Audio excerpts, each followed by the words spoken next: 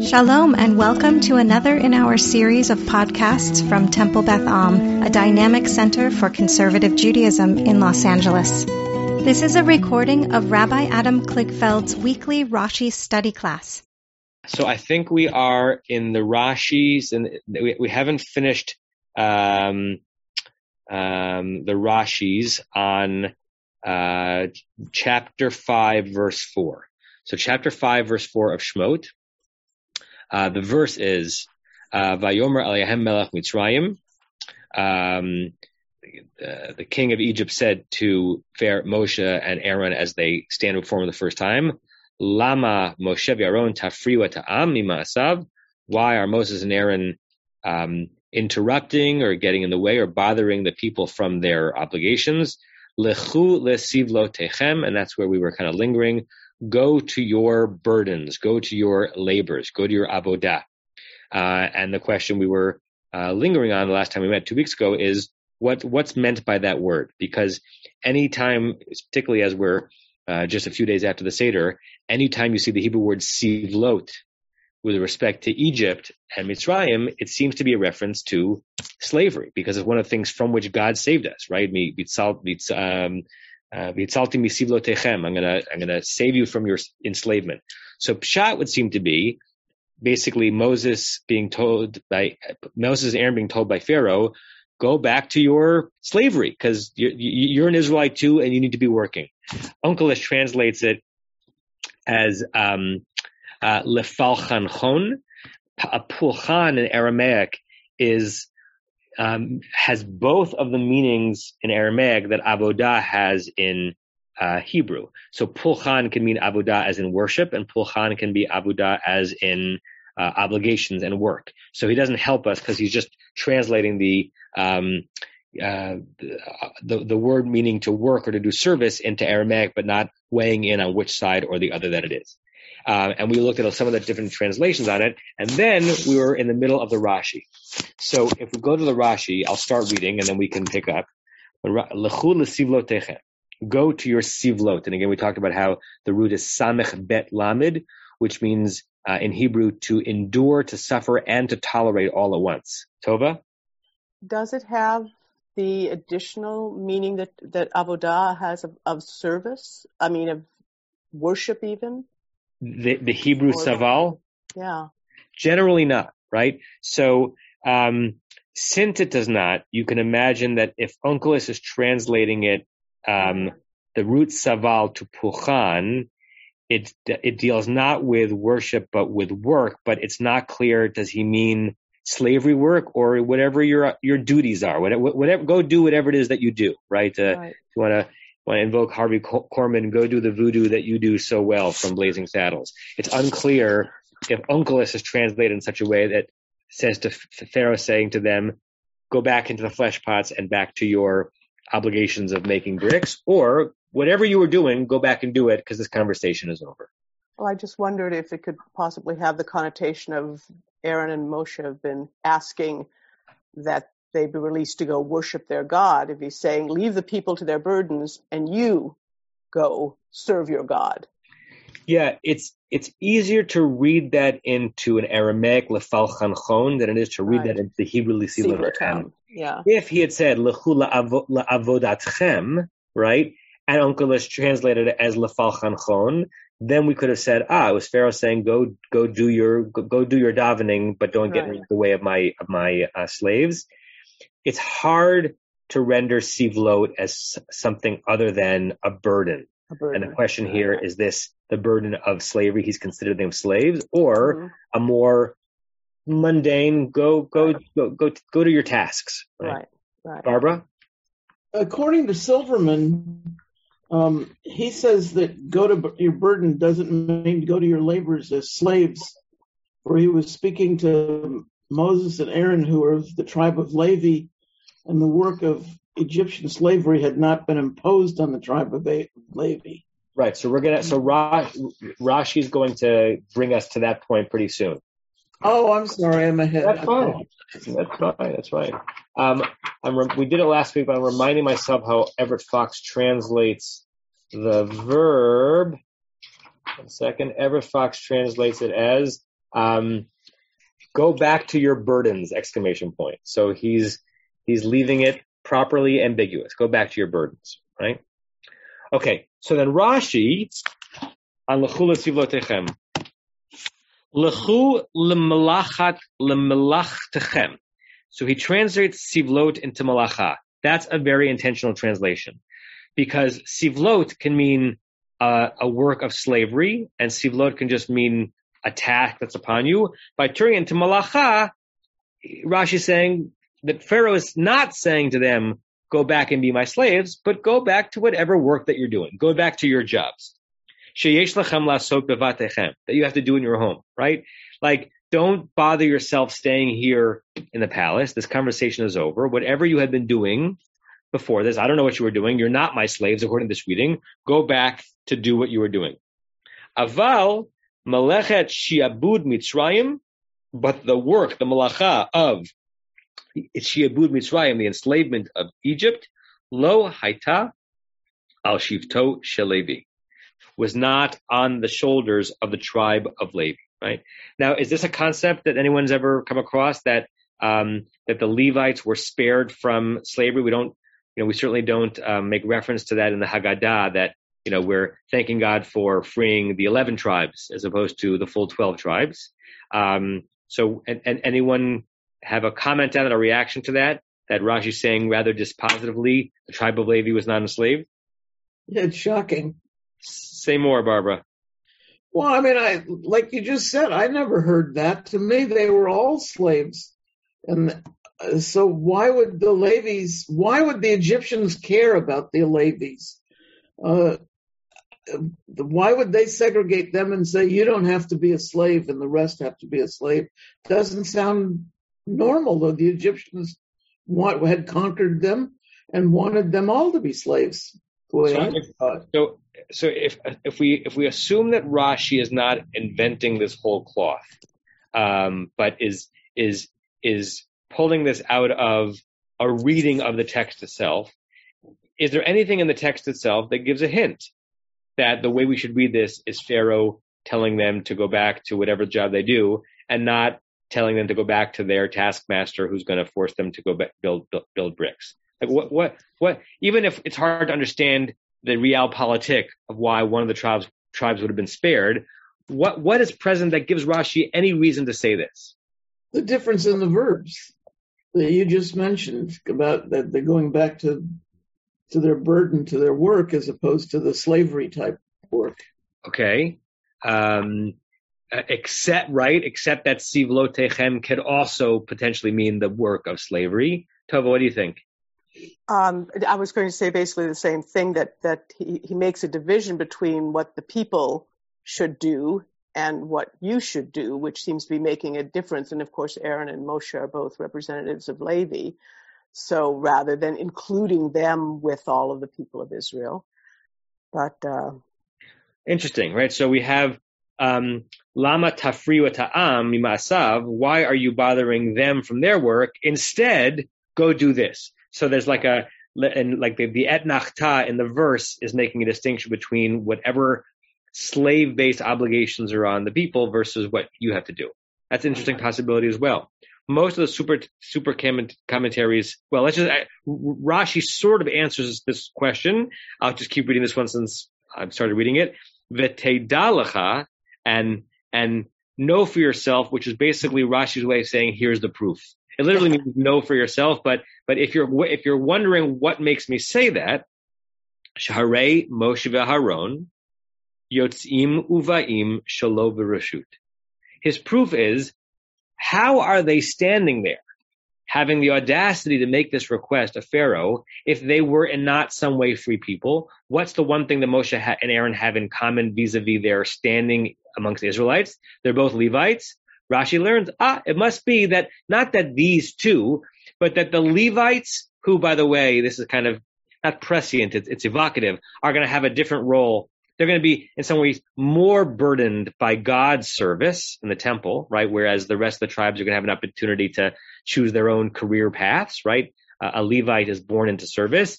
There's this inversion here that when it came to their experience in Egypt, proven by the fact that Moshe and Aaron could apparently come and go as they want, they apparently weren't enslaved, right? Now you could read this as like they were, kapos of the Judenrat, right? These were Jews who were working for or at least without being nearly as oppressed by the enemy, or is it they were just spared the severity of slavery, or is this a silly reading, right?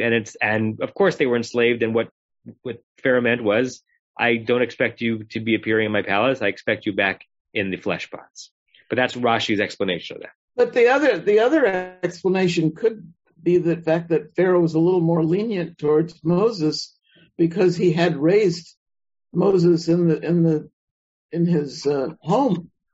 Yes, and then it's a familial connection that extends to Aaron as opposed to Moshe's tribal connection. Correct. And there's nothing that suggests when Moshe is born that the man of the house of Levi who gave birth to Moshe was living any kind of a different life in Egypt than were his other members of different tribes. But even if Rashi doesn't come to this conclusion that they weren't enslaved, I think someone asked the question last time: how did Moshe and Aaron get into the palace? Right? How did we think about the imagery of Purim? Without the golden scepter having been laid upon them, giving them permission to be in the presence of the king. It is a lacuna in the story that when Moshe is standing, and he hasn't done the tricks yet. It's not like he's shown in any way that he's a representative of a powerful God. We go from Moshe finally being convinced to take the job to, how does it actually say it? Ba'u Moshe v'Aaron vayomru el Paro. All of a sudden, they showed up and they started talking to Pharaoh. Rashi, through Shmot Rabbah, says it must be that they had a different status, right? Barbara, as you're suggesting, could be status related to Moshe's experience in the palace, or Rashi's choice, the tribe. Tova? I just wanted to, well, first of all, comment on that in a way it seems sort of a back formation because we now see, of course, Levite as very much distinguished from the other tribes, but at this time, we're thinking historically or chronologically, that distinction has not been made per se. They haven't been given the special tasks that are going to set them apart and have them be the tribe without a land, but with a different kind of duty.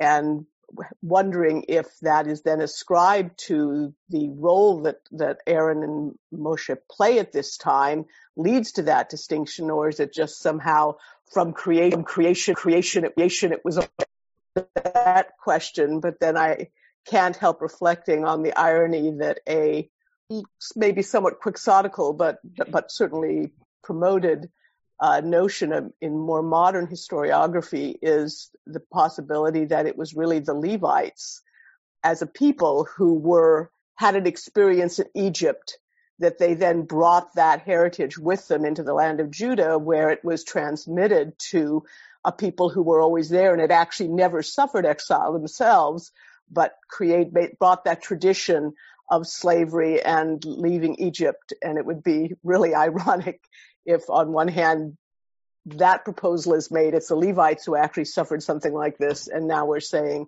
they escaped it at some level. Oh, that's fascinating. I've never come across that reading at all. Oh, you haven't heard that? Can you say more about that? Well, it's as I said, it's not a generally accepted. It partly goes back to one of the early Greek historians who talks about the origins of the Jews as having been a people who came out of Libya, actually, and spent some time, and they were afflicted with skin disease. That's another aspect of his story, and that was identified with the Levites. But in more contemporary times, that's been one suggestion, that the majority of the people who later came to identify themselves as Yehudit, as Jews, probably never had this exile experience among their ancestors, but rather it was one group, which also explains to some degree why the Levites did not have land, why they had this special status. it's not a mainstream opinion, but it's one that's out there. It is fascinating. It's fascinating on its own. It's fascinating compared to this read of the Levites being freed from slavery. I'm not sure what to do with it, but I want to linger on it. I'd never come across that. Right? Yeah. Like it's always wonderful and rich and, I don't know, challenging to our nostalgic understanding of the tradition when we have the audacity to bring in history, right, overlaid upon text, right? Because at some point we might know with greater clarity what actually happened when nomads arrived in the land of Canaan in the 12th century BCE, and what will that do to our holidays and our sense of faith. So it's fascinating to expand our minds in that direction. Welcome, Joel and Rick. I'm glad you got the email. I'm so sorry about that. I wasn't aware that the email wasn't sent until I was walking out of Minyan this morning, and I said to Larry, "See you in a few minutes," and he looked at me as if I had no idea what I was talking about. And I checked my outbox, and I sent this email twice yesterday, and it was just sitting in my outbox. I have no idea why it wasn't sent, so I apologize. I hope others will get it in time. Yeah, Joel said too. Moadim l'simcha. Okay, let's go to the next verse. Rick, do you want to read chapter 5, verse 5? Okay, sure. I also I heard about that Luvim idea, that there was other people. That's what you were talking about, yeah. Which makes a little bit of sense because the Levites get a lot of press in the Torah. So who writes the stories? The people who were in charge of the people. So yeah. Anyway, but okay. Verse 5. Chapter 5, verse 5. Vayomer Paro, Hein Rabim Ata Im Haaretz. Am Haaretz. Am Haaretz. Did I say Im? Yeah. Okay. Shouldn't do that. Am Haaretz, V'hishbatem Otam Misiv Lotam. As you're translating this one, remember that the Torah does not have punctuation, and this verse needs punctuation, I'm pretty sure, to make sense of the tone of it. Because if you read it declaratively, it's going to be a weird verse. But see what you can do. I only know punctuation by tropes, so. Right. Well, the trope gives you a little bit of like separation, but it doesn't tell you the tone of voice. It doesn't tell you exclamation point, period, or question mark. Okay. No interrogative. Okay. Vayomer Paro. Pharaoh said. We good with that? So far, I'm great. Hein Rabim Ata. So Hein is like Hine. It's beholds is what Silverman has here. Rabim is many rabbis. No? Would that be just the many? Would that be Rabbiim with another yud? Rabbanim Rabim. Go ahead. Rabbanim, yes. Yeah. Ata now. So behold, there's many now. Ata. Am Haaretz. So that's the subject of the Rabim, I suppose, although Am is singular and Rabim is plural. The people of the land. Mm-hmm. Is this the first time we've had Am Haaretz like that with the hyphens? Like it's a unit? I think we have Am Haaretz back in the interaction between Abraham and Abimelech over the sale of Maran and Machpelah. Obviously, maybe it's not obvious. In colloquial Jew speak, an Am Haaretz, modern Hebrew, yeah, is a boor, right? Like someone who's just a person of the land and knows nothing. Like all the Amaratzim, it's a pejorative. In standard Hebrew, it's not that at all. Am Haaretz in biblical Hebrew, it's people who are land people, and who were land people back then. Almost all of them, right? People work in the land. Mm-hmm. So what it's turned into in how Jews speak to one another is very different than the original, and even biblical Hebrew and rabbinic Hebrew referring to people who are working the land. That's a different concept than how Pharaoh might have been using it. And we'll ask the question: what does Pharaoh mean? To whom is Pharaoh referring when he's referring to Am Haaretz? And even before you finish translating the verse, just notice that between verses 4 and verses 5, particularly if you wanted to take a biblical, critical approach to this, we've got the same character speaking 2 verses in a row with no interruption, but with different names. So it's Vayomer Aleichem Melech Mitzrayim, and then Vayomer Paro, right? So, lest God strike me down as this two different versions of a reaction that Pharaoh had to Moses and Aaron that came from different sources and got stitched together? Or what are we supposed to imagine that something happens between verses 4 and 5? But verse 4 ends as if it's the end of a concept, right? Because he's dispatched them. Go back to your work. You would think that the next person to speak would be not Pharaoh. And all of a sudden Pharaoh speaking again. I can't resolve that, but I wanted to point it out to you. So Pharaoh is now saying again that the people of the land are many now.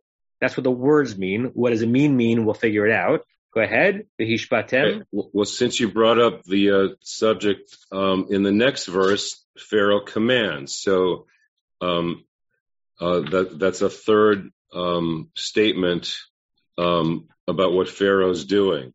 Yeah. So I was thinking maybe the first one was just to Moses and Aaron, and the second one he's talking to his people. But I think it's a continuation. He's still talking to Moses and Aaron there, I think. In verse 5, he's still talking to Moses and Aaron. I can imagine verse 6, which we'll get to, following either verse 4 or verse 5. That Pharaoh has given his response to Moses and Aaron and then turns around with some spite and enmity and makes it even worse for the Israelites. It's interesting that we have both verse 4 and verse 5, and then followed by verse 6. But first deal with the last two words, v'hishbatem otam yisivlotam.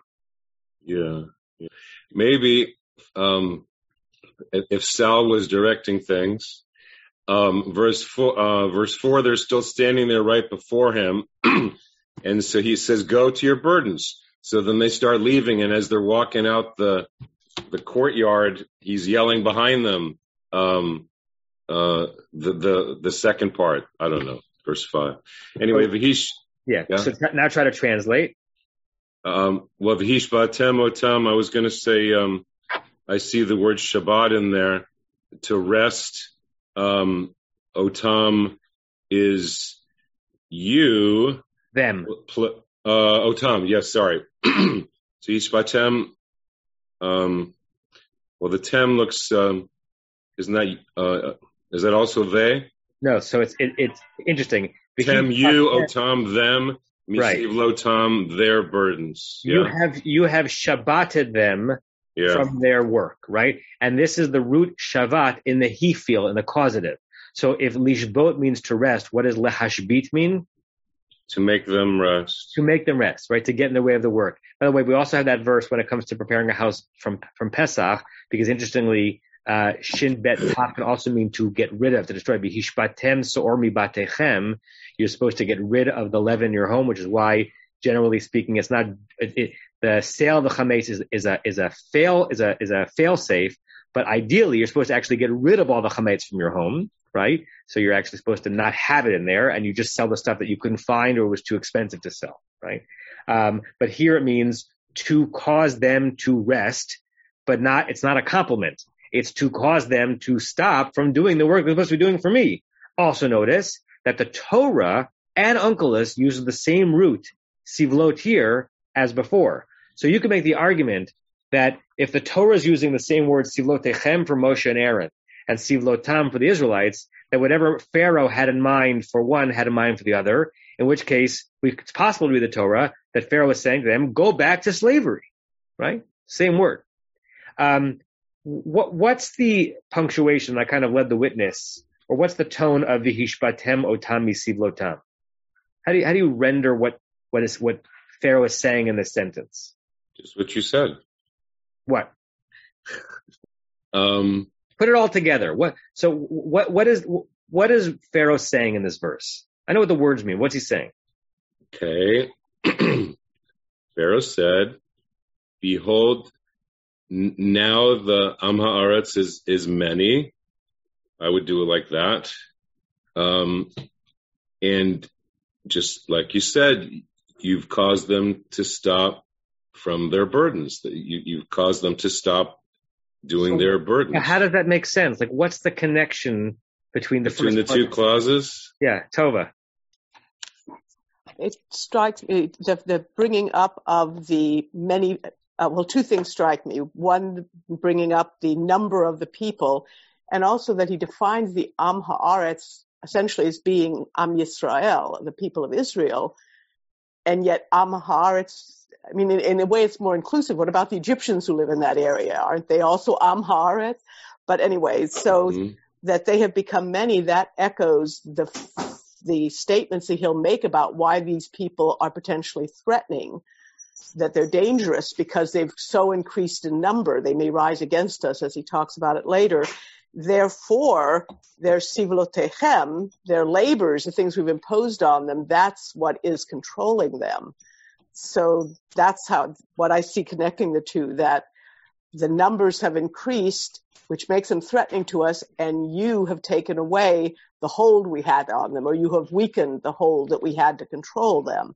Fascinating. It's sort of a version of a how dare you, right? I'm gonna expand that a bit, Tova, and then offer an alternate reading, and these are all guesses because we don't know. But what you're saying is, hey, what I was concerned about was they were going to become too many. What I did about that was enslave them, and they have indeed become too many, and you're going to get in the way of the very thing that I have done to impose control upon them. How dare you get out of my son, right? As if that's like a compelling argument for Moshe and Aaron. As if Moshe and Aaron are going to say, oh, hello. As if Moshe and Aaron are going to say, oh, good argument. So we'll get out of your way, right? There's almost like an exclamation point question mark at the end of V'hishbatem otam b'sivlotam, right? Pharaoh said, listen, there are many of them, and you're going to stop them from their work. An alternate read of what that might mean, because I always found this to be a fascinating verse, and into the potential psyche, the potential warped psyche of the bully or the oppressor or the tyrant, that the new facts on the ground end up creating an irrefutable pretense for why it has to be maintained, right? My mind is here because I was in the South a few weeks ago. Just, right, imagine the landed gentry plantation owner in 1863 saying, to the northern states, but you don't understand what a big plantation I built here. There's so much cotton that has to be picked, and you're going to take away my slaves, right? The enterprise that had been built on the back of the oppression ends up being the rationale to perpetuate it, right? And then there's no way to refute that from within the system. But I've got this whole thing to keep going. So how can you possibly take it away from me? So I read this as Pharaoh said, there are so many of them now doing so much important work. If they were just a small group of slaves, fine. But I got a big group of slaves. They're being very productive. And there's so many of them. And you're going to stop that machine, right? If I had 3 slaves, you could let them go. But I have so many. It's so warped. But you can imagine someone saying that on a large scale and probably in a smaller scale. Like, look what I am relying on. And it doesn't matter that what I'm relying on is so perverted. You're going to take that away from me? Joel and then Tova? Who's Yefet? Who is Yefet? Yeah. One of the sons of Noah? Why? No. There's some commentary. Because according to Ibn Ezra agrees with you on that interpretation, but he says that Yefet says that Pharaoh was saying, there's already so many of them. I don't care if some of them get stricken by pestilence or the sword. It'll just help them call their numbers up. Aha. So that's Ibn Ezra on our verse? Yeah. I actually didn't have that book open. Let me just take a look at it.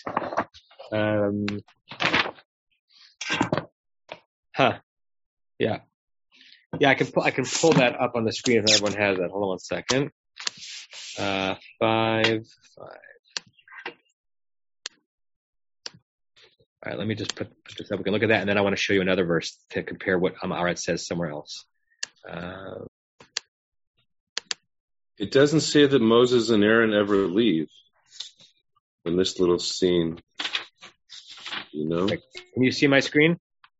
Are you seeing my screen? I can't tell. Yeah? Yes. Okay. So on this verse, my computer's going a little slow today. I'm sorry about that. Ibn Ezra. Okay. Yeah, I have no idea who Yefet is in this context.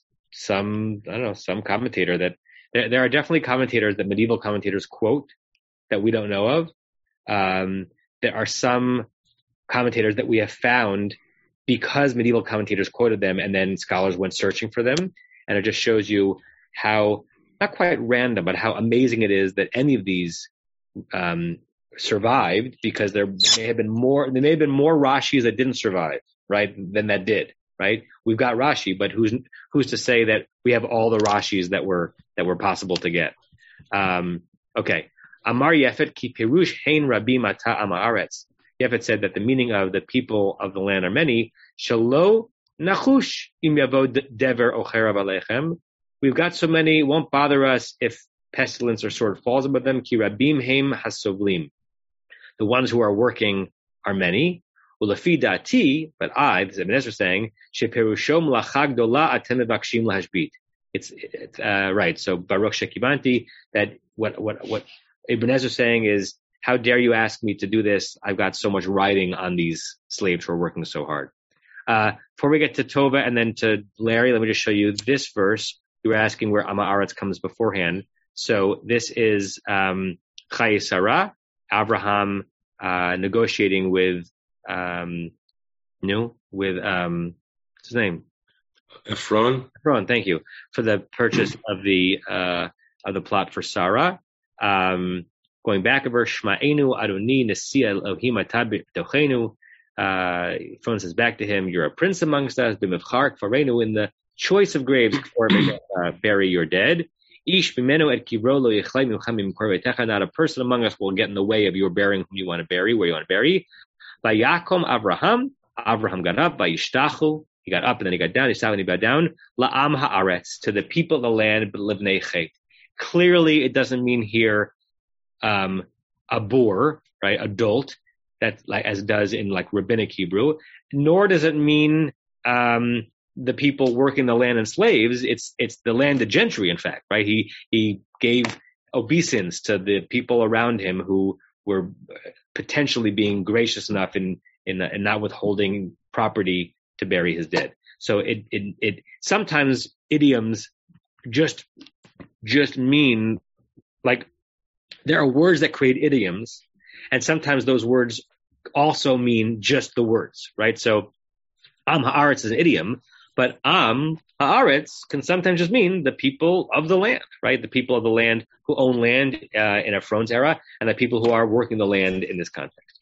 And there it was non-Jews. So the Am Haaretz here could certainly mean the Egyptians as well.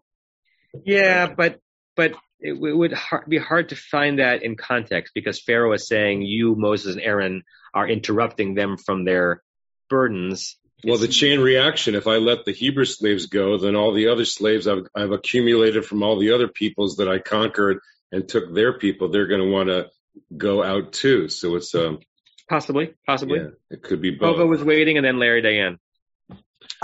It was back to your analogy you were making in reference to the South.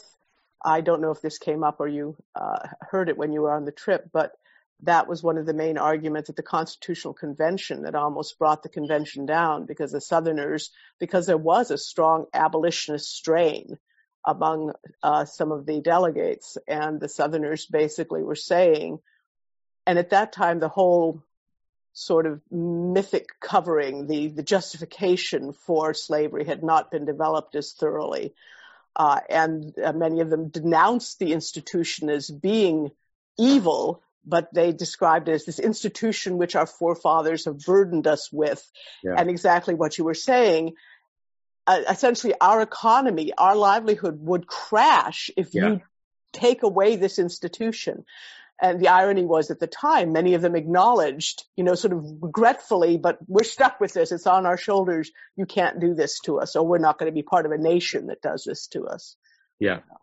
I'm thinking that if someone more left on Israel politics than I could write a scathing Dvar Torah on the situation in Judea and Samaria, West Bank, based on this reading, right? Because an argument that I'm actually somewhat sympathetic towards geopolitically, but what's the argument of many people of the Israeli government and certainly the right-wing Israeli government for why there's not going to be a complete evacuation of Judea and Samaria? Look how many people live there already. Like, look at the facts on the ground. What, we're going to uproot Efrat? If it was just a hilltop settlement, okay, right?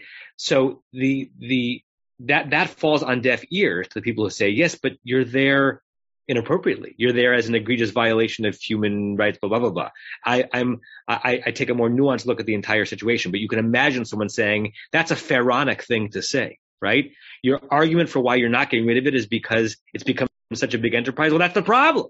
That's the very problem, right? And that's why when, that people go apoplectic when, settlements are expanded or made new, because it seems to be another peg in the tent that's going to be harder to uproot. And partially that's the point, right? And so depending on whether or not you think it's a good thing or a bad thing, you're going to look at that differently. But that is how, if we accept Ibn Ezra's read of this verse, and as we'll see in a second, Rashi agrees with him, that's the very argument Pharaoh is making. How can you expect me to part with such a massive, significant, part of my enterprise? Larry, Diane? So it's just me and Millie. I got about 20 things to say. I may probably remember 2 of them.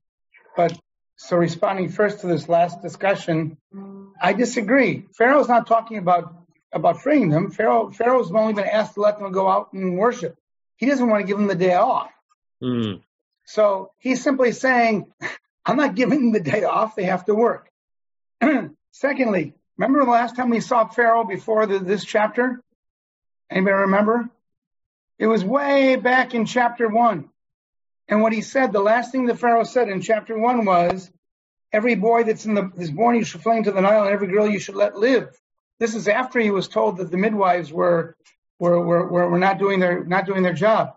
Now here it is sometime after, because Moses has had all this stuff happen in the middle, and there's not a word about, well, my plan didn't work, and they still are many. So you can imagine that Pharaoh's already pretty teed off about the fact that he tried to diminish their numbers, and now they're huge. And in fact, he's benefiting from their size because he's enslaved them. Thirdly, I'm looking at this at this first part of this chapter, and I'm wondering something I think we've talked about is, why is he giving all this kavod to Moses and to Aaron? In a minute, as we're going to see, he's going to tell the taskmasters, both the Egyptians and the Hebrew taskmasters, to go even more. I'm here. Even more burden the people by having them make the bricks without straw. Why doesn't he just throw them out on their butts and say, get out of here? Why is he bothering to give all these explanations to Moses and to Aaron? Clearly, as has been mentioned before, that they are a status quite different from the Am Haaretz that he's talking about right here. Whether, in fact, they're even Hebrews is another matter that I know that people have written about, and I can't speak to that. And finally, I guess I don't see what you see in terms of having been a break between verse 4 and 5. It just seems to me to be a continuation of this discussion between Pharaoh and Moses and Aaron, and it's after verse 5 that he turns and they more or less disappear from the conversation. I can make it work, but I guess I would say that verse 6 could follow either verse 4 or verse 5 and didn't need both. Because both verse 4 and verse 5 is Pharaoh expressing his response saying, the answer is no, I need them to do their work. And then verse 6, which we'll get to, is, and by the way, because you asked, I'm going to make it even harder for them. But I'm not sure we're getting data in one verse or the other 4 or 5 that the other one sorely lacks. So a slightly different way of saying it. But that and it's just intriguing to me that it's Melech Mitzrayim and Paro. So that it gets me thinking about what the origin of those verses are. I'll just say one response to that, because I hope we're going to get to it today. I think that there's a scene change between verse 4 and 5 and 6. It's not even clear to me that Moses and Aaron know what Pharaoh is going to do. Yeah, the Bayom Hahu in the beginning of verse 6 suggests that the Torah wants us to know that it's happening immediately, but it doesn't necessarily mean it's happening in the presence of Moshe and Aaron. Right. Well, listen, at the end of verse 4, as I said before, they're dispatched. So if the king of Egypt says, L'chula sivlotechem, you can imagine 5 seconds later, Moshe and Aaron are no longer standing in front of him, which is why verse 5 is odd to me, because he seems to still be speaking to them. It's as if he said, and one more thing, right? And one more thing. Columbo. Let's look at what Rashi says on Hein Rabim Ata Ama Aretz. Can I just add one more? I forget. Go ahead, sure. I want to dedicate this to memory of my father. It's his yahrzeit today, and my father was a big fan of Rashi, Vic Rashi, because he was still a Yankee fan in the 40s when Vic Rashi was pitching, and he only moved to Detroit just shortly before I was born, and in deference to my mother, he did something that you couldn't possibly do, which is he changed his loyalties, and he actually became a Tiger fan, even rooting for the Tigers over the Yankees when they would play, as they will today.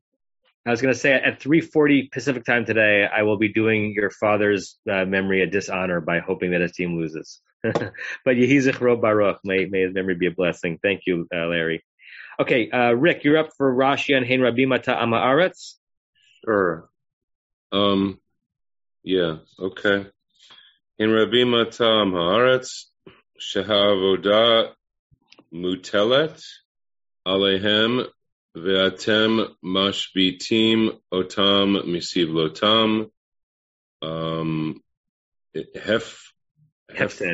Hefsed, that's 2 dots, Gadol Huze. Okay. Okay, Shavoda, got the work. Mutelet. You know what lahatil means? Tiyul sounds familiar, but I don't know. It's a different word, right? Different word. Lahatil means to be dependent on, or to be hung on. So Havoda Mutelet Aleha means that the work is heavy upon them. They are laden with it, right? It is now their obligation. Okay. Yeah, Alehem, on them. Speaking about the Am Haaretz, I suppose, not Moses and Aaron. Correct. Ve'atem, and you must be team. So that's the same Shabbat, Otam. You're releasing them, or you're causing them not to do their burdens. Right. And then Hefsed, I don't know. Lahafsid means to lose. Hefsed is the noun. It means a loss, and it refers to as it's a financial loss. Like, for instance, going back to the chametz, the reason why we permit this the sale of chametz and are not, well, we're supposed to get rid of the breadcrumbs and the crackers and the half boxes of cereal from our houses before Pesach, but not our whiskey cabinets. All joking aside, is that if we have to, not use $34 of bread and rolls in our freezer and give them away to people who are homeless, or we have to destroy them, not a big deal. But if every person who had hundreds or thousands of dollars of liquid chametz in their cabinet had to actually get rid of it before Pesach, that would be a hefsed meruba, too big of a loss, and that's why the sale is permitted, right? We're not required to suffer such a financial loss simply to observe Pesach. So hefsed is a loss, and it's in the context of a financial loss. Hefsed gadol. Who's that? So it'd be a great loss to the Egyptian economy. Yeah, to me, right? So this is Rashi's way of agreeing with Ibn Ezra, right? Like this and drawing together the significance of why the notion of there being many of them in the beginning of the verse is connected to you're having the audacity, Moshe and Aaron, of stopping them from the work in the second half of the verse. This will be a big loss for me, and I'm not willing to tolerate it. I'm not even willing to consider it. Good. Anything else in that verse? Let's start the next verse. I'm going to have to leave a minute too early to rush to a doctor's appointment. Everything's okay, just a regular appointment. So why don't I read verse 6 just to get us going, and then we'll pick this up next time. Vayitzav Paro, Pharaoh commanded, Bayom Hahu, on that very day, Et Hanogsim Ba'am. He commanded the people who are nogesing. To noges is to oppress. These are the taskmasters, the slave drivers. Those who were slave driving Ba'am amongst the people, Viet Shotrav, and it's interesting. the suffix is its, as if it's am. So, and the people's, policemen or officers, the ones who were in charge, lemor, saying. So what are they going to say? We're not going to find that until verse 7, but we know that immediately after Moses and Aaron are done speaking with Pharaoh, and he's expressed his unwillingness to be flexible, the next thing he does is issues an edict, right? Which is also par for the course when it comes to tyrants, right? That one of the reasons why, let's just talk, the realpolitik of today. One of the reasons why even the great United States of America is nervous about intervening more strongly into the situation in Ukraine is because of the concern that Putin is going to respond, not only not accede to the demand, but actually make things worse as a counterpoint, right? If you dare to get in the way of what I'm doing, it's going to get worse, not better. Parents do that all the time with their children, right? If you push a line, the answer is no. If you push, not only is the answer not going to be yes, but it's going to be even more challenging for you, because I'm not going to tolerate being pushed farther and farther. So we don't know what he's going to do yet. I mean, we may know because we know the story, but the verse is there's a tzivui, there's a command coming directly to the taskmaster. And when we meet next time, we will pick up on that spot. You have been listening to another in our series of podcasts from Temple Beth Am, a dynamic center for conservative Judaism in Los Angeles. If you enjoy these podcasts, we invite you to write a review on the Apple Podcast site or wherever you get your podcasts. For more information about Temple Beth Am Los Angeles, go to tbala.org.